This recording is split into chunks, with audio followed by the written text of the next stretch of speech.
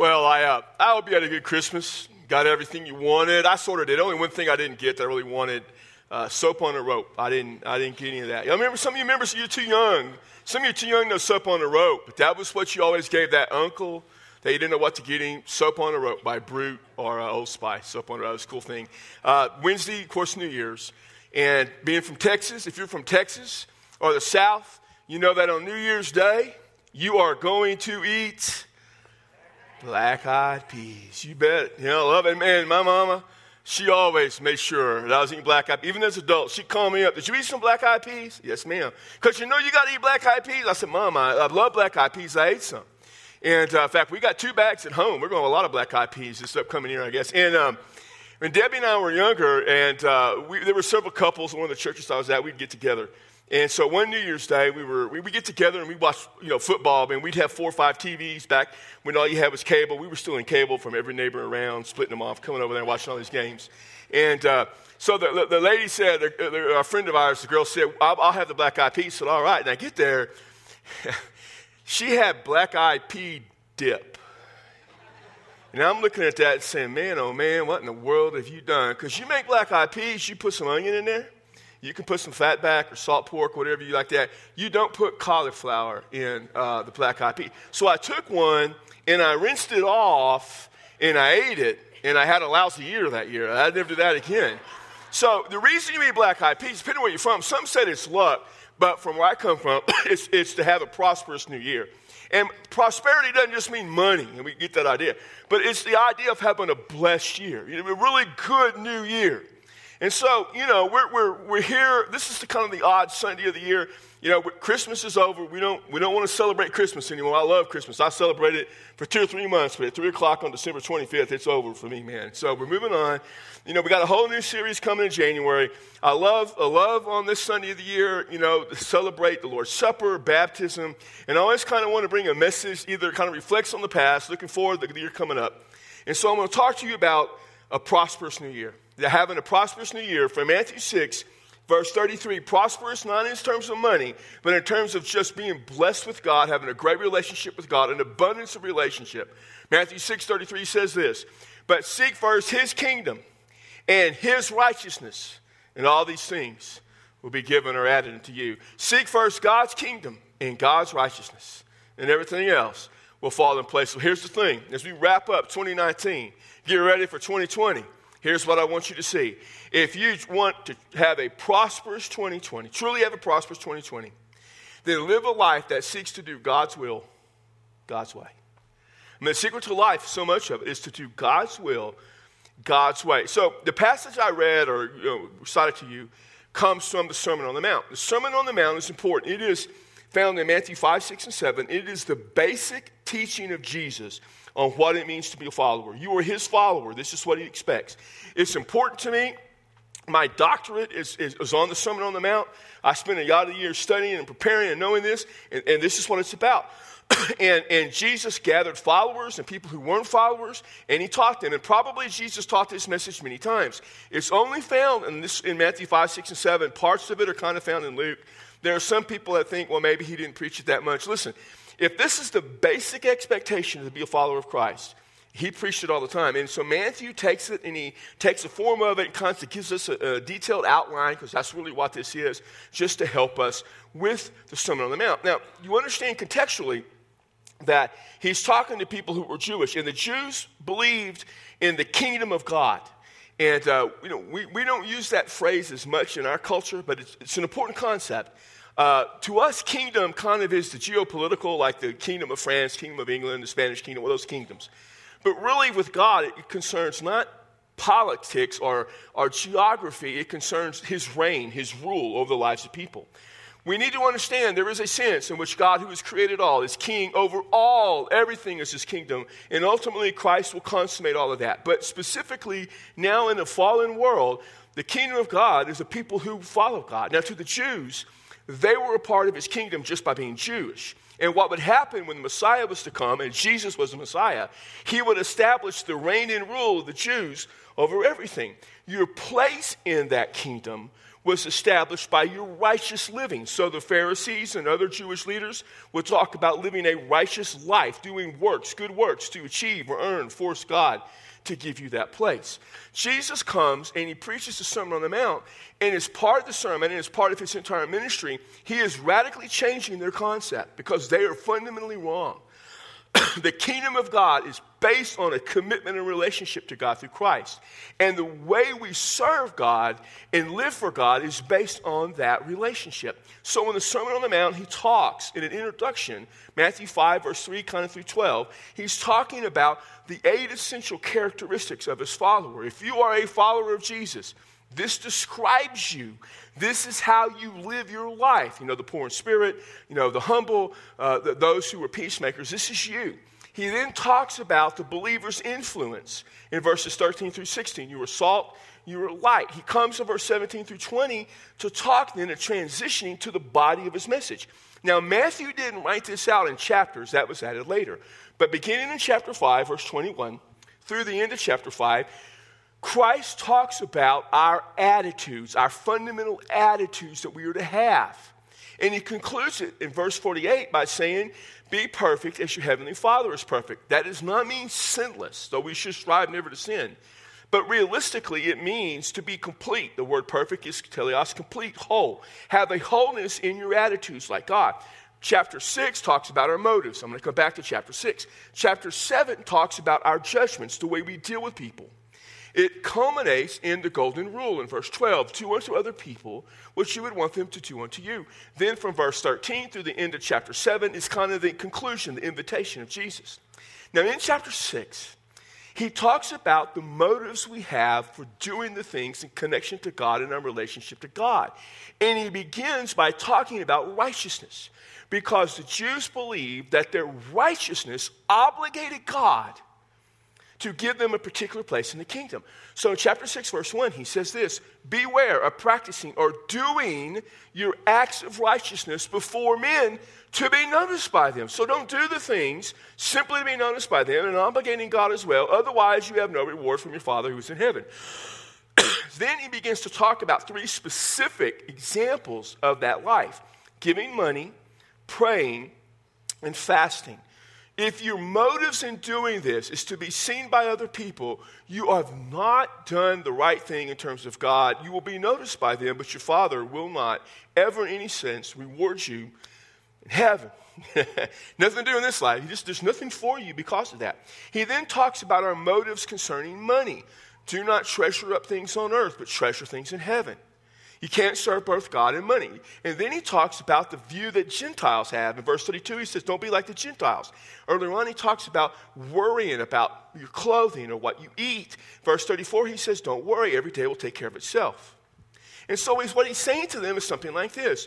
Don't live your life like the Jewish leaders who do the acts of righteousness, their acts of faith, to be noticed by other people. Nor do you live your life like the Gentiles, the pagans, worrying about everything with no faith in God. Instead, he says, seek first his kingdom and his righteousness. Now, the word seek means to go after, to look for. It is a command. It's in the imperative. It means to seek and keep on seeking. Don't ever stop. In your life with me, as a follower of Christ, you keep on seeking. Hey, the baby's waving at me. Hey, baby, how you doing? That's a cute baby. It's the cutest kid. It is waving at me. Doing a great job, David. Keep it up. Thank you. One part, I'm sorry, but I saw that. That's the cutest thing. That kid's just waving at me. Tell me what a good job. The rest of you doing like this. Oh, my gosh. I didn't know we were getting preaching with baptism in the Lord's Supper. I thought one or the other. So, baby's going, hey, doing a good job.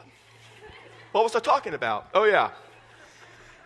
No, not that. I already said that, and that's too early. So here's the thing. And so I really did forget where I was at that moment. I never forget anything. The year's starting off bad. I need black-eyed peas quickly.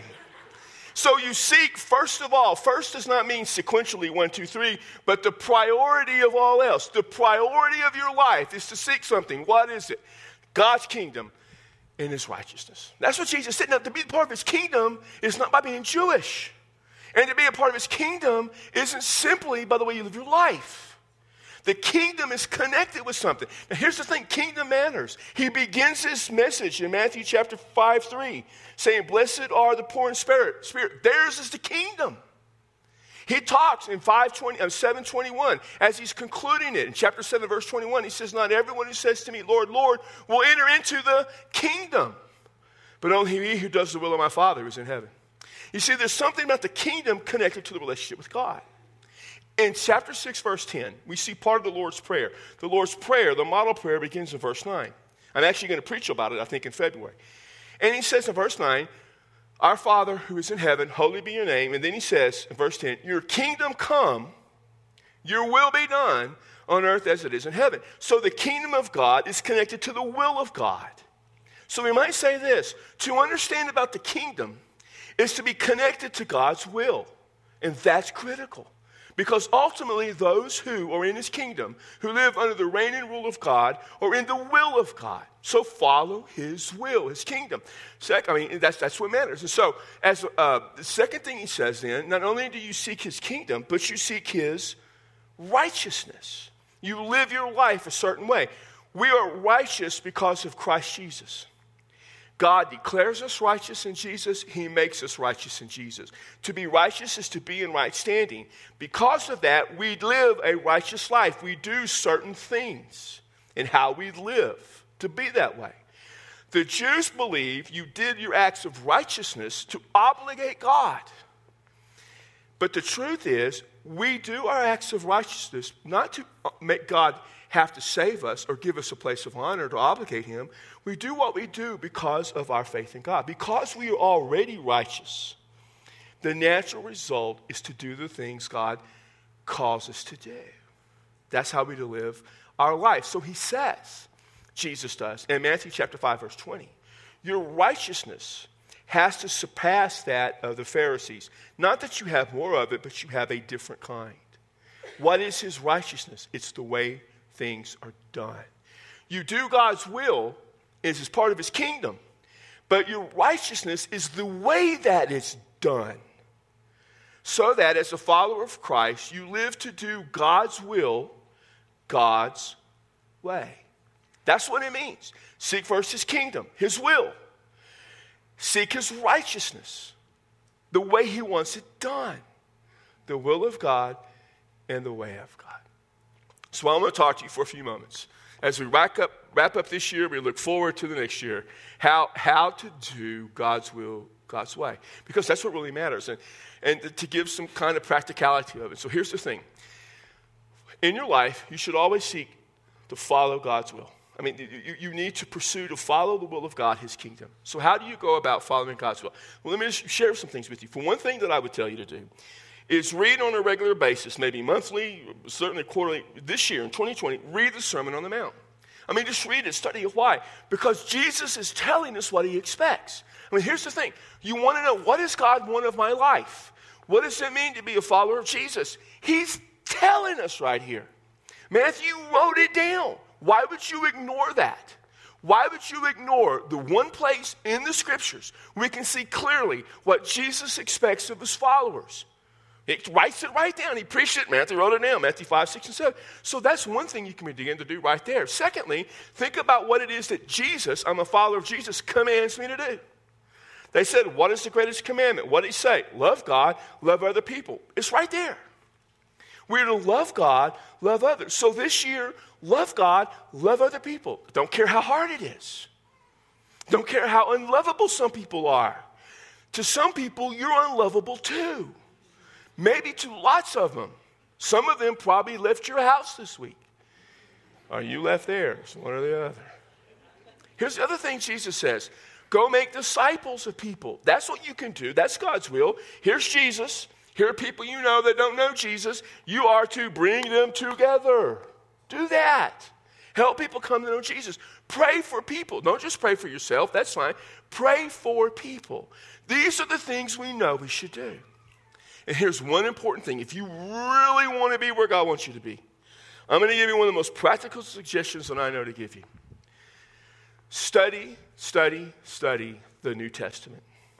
Because in the New Testament, you know what we find? All the things that Jesus wants from us. Now, I realize a lot of people, and this is fine, this is no problem. I don't have any issues with this, obviously. You know, they spend every year, I'm going to read the Bible through in all its entirety this year. That's fine. No problem. I don't do that. No problem. Let me suggest something to you. What I'm going to suggest to you, make some of you uncomfortable just for a second, but listen to me carefully. I believe that all the Bible is inspired by God, from the first Hebrew letter in Genesis, which is our equivalent of B, all right, all the way to the last letter in the Greek in Revelation. All of it is inspired by God. He inspired every bit of it, all equally inspired. I believe all of it is important, but it's not all equally important. It's not, and you know that by the way you live your life. Just think, we just had a Christmas. We celebrated Christmas for weeks. Some of you for months. You spent thousands of dollars on Christmas. You opened up 4 new credit cards just to have Christmas. We came to bunches of services to celebrate Christmas. We're going to celebrate Easter soon. It's the most crowded day of the year. We're going to, on Sunday of Easter, we're going to have not 3 services, not 4 services, no, I'm just kidding, because our staff was like, what are you talking about? I thought we were just having 4. We're going to have 4 services. I mean, and they're going to be packed. We'll have overflow. But you know what we don't celebrate? Now, there may be 1 or 2 people, I celebrate this preacher, but I'm pretty much guaranteed the rest of you, hardly anybody celebrates. We don't celebrate Passover. It's in the Scriptures. You know what we don't in the Old Testament? You know what we don't celebrate? The Feast of Weeks. You don't even know what the Feast of Weeks is. You don't even know what week it's talking about. You don't celebrate the Feast of Weeks. Why? Because as a follower of Jesus, it's not important to us. Doesn't mean we don't read about it. So here's what I do. January 1st, I'm going to start reading the Gospel of John. I start every year off reading one of the Gospels. I'll read all the Gospels, or at least 2 or 3 of them. Throughout the year, I'll probably cover all 4 in about 15, 16 months. So I'm going to read John. I'm going to go from John, I'm going to go to Acts. And from Acts, I'm going to read all the letters. Romans all the way through Jude. I read it all every year. Some of those letters I'll read 2 or 3 times because it matters. I'll read Revelation about once every 2 years. I'll read all the Gospels within a short period of time, about 12, 14, 15 months. So I'm going to read all the New Testament a bunch. I'll still do the Old Testament. Every January 1st on Wednesday, I'm going to read Proverbs 1. January 2nd, I'm going to read Proverbs 2. There's 31 chapters in Proverbs. There's 31 days in January. I don't think that's a coincidence, so I'm going to read all that. Because Proverbs helps me. On January 15th, I'm going to read a gentle answer turns away wrath. By then, I'm going to need that, okay? I'm going to need it. So I read all that stuff. I'll finish tomorrow having read all of Psalms. I read Psalms about every 2 years. But I don't read all of the Old Testament every year. It takes me about 4 or 5 years to read all the Old Testament. Some of it I'll read several times. I'll read Genesis 2 or 3 times. I'll read all of the New Testament basically in 1 year. It takes me 4 or 5 to get to the Old. Why? Because the New Testament is where I learn about Jesus, and I'm a follower of Jesus. I'm going to spend most of my time there because it is there that I understand how to do the will of God. And I want to do God's will. I also want to follow God's way, His righteousness. And that can be tricky sometimes, to know exactly what His way is. Because we can know His will. You can even do His will, but not do it His way. That's what Jesus is talking about in chapter 6. He starts off by saying, when you give money, and they would give money, and giving money was great, but they did it to be glorified. They did it for self-glory. So they gave money, that was God's will, but they didn't do it His way. Lots of people do that. If you give money, listen, was that the will of God? Yes, it's the will of God. I'm a Baptist preacher. Of course giving money is the will of God. You will never hear me say, giving money is never going to be the will of God in your life. If I say that, somebody lock me up. But you can give it the wrong way. You can give it for all the wrong reasons. We'll still take it. But you're going to give it for all the wrong reasons. So you've got to do God's will, God's way, to be blessed by God, to have the fullness of that relationship with God. So what is God's way? We find it in the Sermon on the Mount. Chapter 5, the way is to have the right attitudes. So Jesus says, you have heard that I said, don't commit murder. That it is written, don't commit murder. I say, don't even hate someone. Not to kill someone is God's will. The best way not to kill someone is don't even hate them. Don't commit adultery. That's God's will. Our culture may not believe it, but not committing adultery is still God's will. You know how you don't commit adultery? With your attitude of not lusting. Don't do that. So Jesus says, have a completeness of your attitude just like God. Chapter 6 is about our motives. Your motives need to be right. So do the things in your relationship to God with the right motives to glorify Him. Don't worry about money, because if money is your motive of life, you're going to mess up. Quit worrying about things and trust God. Have the right motives and have the right judgments. Don't be judgmental of people. You know, it doesn't do any good to say, I love everybody, but oh, so-and-so, a person over there on row 7, the 4th seat over, man, I love them, but gosh, they're a lousy so-and-so. Ha! That's just an illustration. Don't take it personally. I don't like that guy. Why your motives, your judgments are wrong. It's all wrong. You're not doing God's will, God's way. And that's what we're called to do. Seek His kingdom and His righteousness, His will and His way. So here's the thing. Next year, try to be exactly where God wants you to be. Live the life, live the way God wants you to live. Try to be exactly where God wants you to be. To live exactly the way God wants you to live your life. That may mean you have to ask the question, where is God working in my life? Where is God working in my life right now? For me, working with my temper. He's done that for a long time. He hasn't succeeded yet. He's working with my temper. So somewhere God's will and God's way deals with my temper. Where's God working in my life? What is God doing? Maybe your life right now has illness, or there's a bad relationship, or there's problems at work. Does that not mean that maybe God's will and God's way is connected to what's going on in those things? Who are the people God has brought into your life? You may say, God, why is that person in my life? He's brought them in your life so you can do your will, do His will, His way with them. Everything happens so that you can have the opportunity to do God's will, God's way. But will you do that? You will if you want to have a prosperous 2020. So Wednesday, eat lots of black eyed peas. And if you don't eat them, don't come to church Sunday. I don't want you bringing that bad stuff with you. Eat them. But somewhere along the way, make the commitment that says, this year, God, I want to do your will, your way. God, where can I do your will? Where? How, Father, can I live according to your way? Who can I do that for? We're going to have an invitation. Maybe you want to come and pray. It's great. Several people in the last service, just pray. Maybe there's a tough relationship in your life and you want to pray for that or pray for a person. Maybe you're just in a tough situation. You just want to, maybe 2019 stunk and you want 2020 to be better, and we'll pray with you. If you've never trusted Christ to be your Savior, we'll do that. We haven't preached a message about it, but give your life to Christ. You want to join our church? Somebody did that, I think, last service. Join our church. We'd love to have you. I don't know what you need to do right now. But as I think about next year, I want to invite you to do this. Be sure you commit yourself to doing God's will, God's way. Father, we were blessed in 2019. My wife and I were so blessed. Thank you so much. I'm so thankful for our church. So many wonderful people have come to be a part of it. Some have just started attending, and they're here, and we thank you. Thank you for the staff. They're so great, and their families. You have done amazing things, and I thank you and praise you. And I hope somehow along the way, Lord, that we did your will, your way. I know we failed some. I know I failed, and I'm sorry. But God, this next year, as we just look forward, can I, as the pastor and all of us here, I pray, God, we'll make this commitment. We really want to be a part of your kingdom and part of your righteousness. We really want to do your will the way you want us to. So God, I pray for this, and I ask for this in the name of Christ, who is our Lord, now and forevermore. Amen and amen. Would you stand? We'll be here at the front to greet you.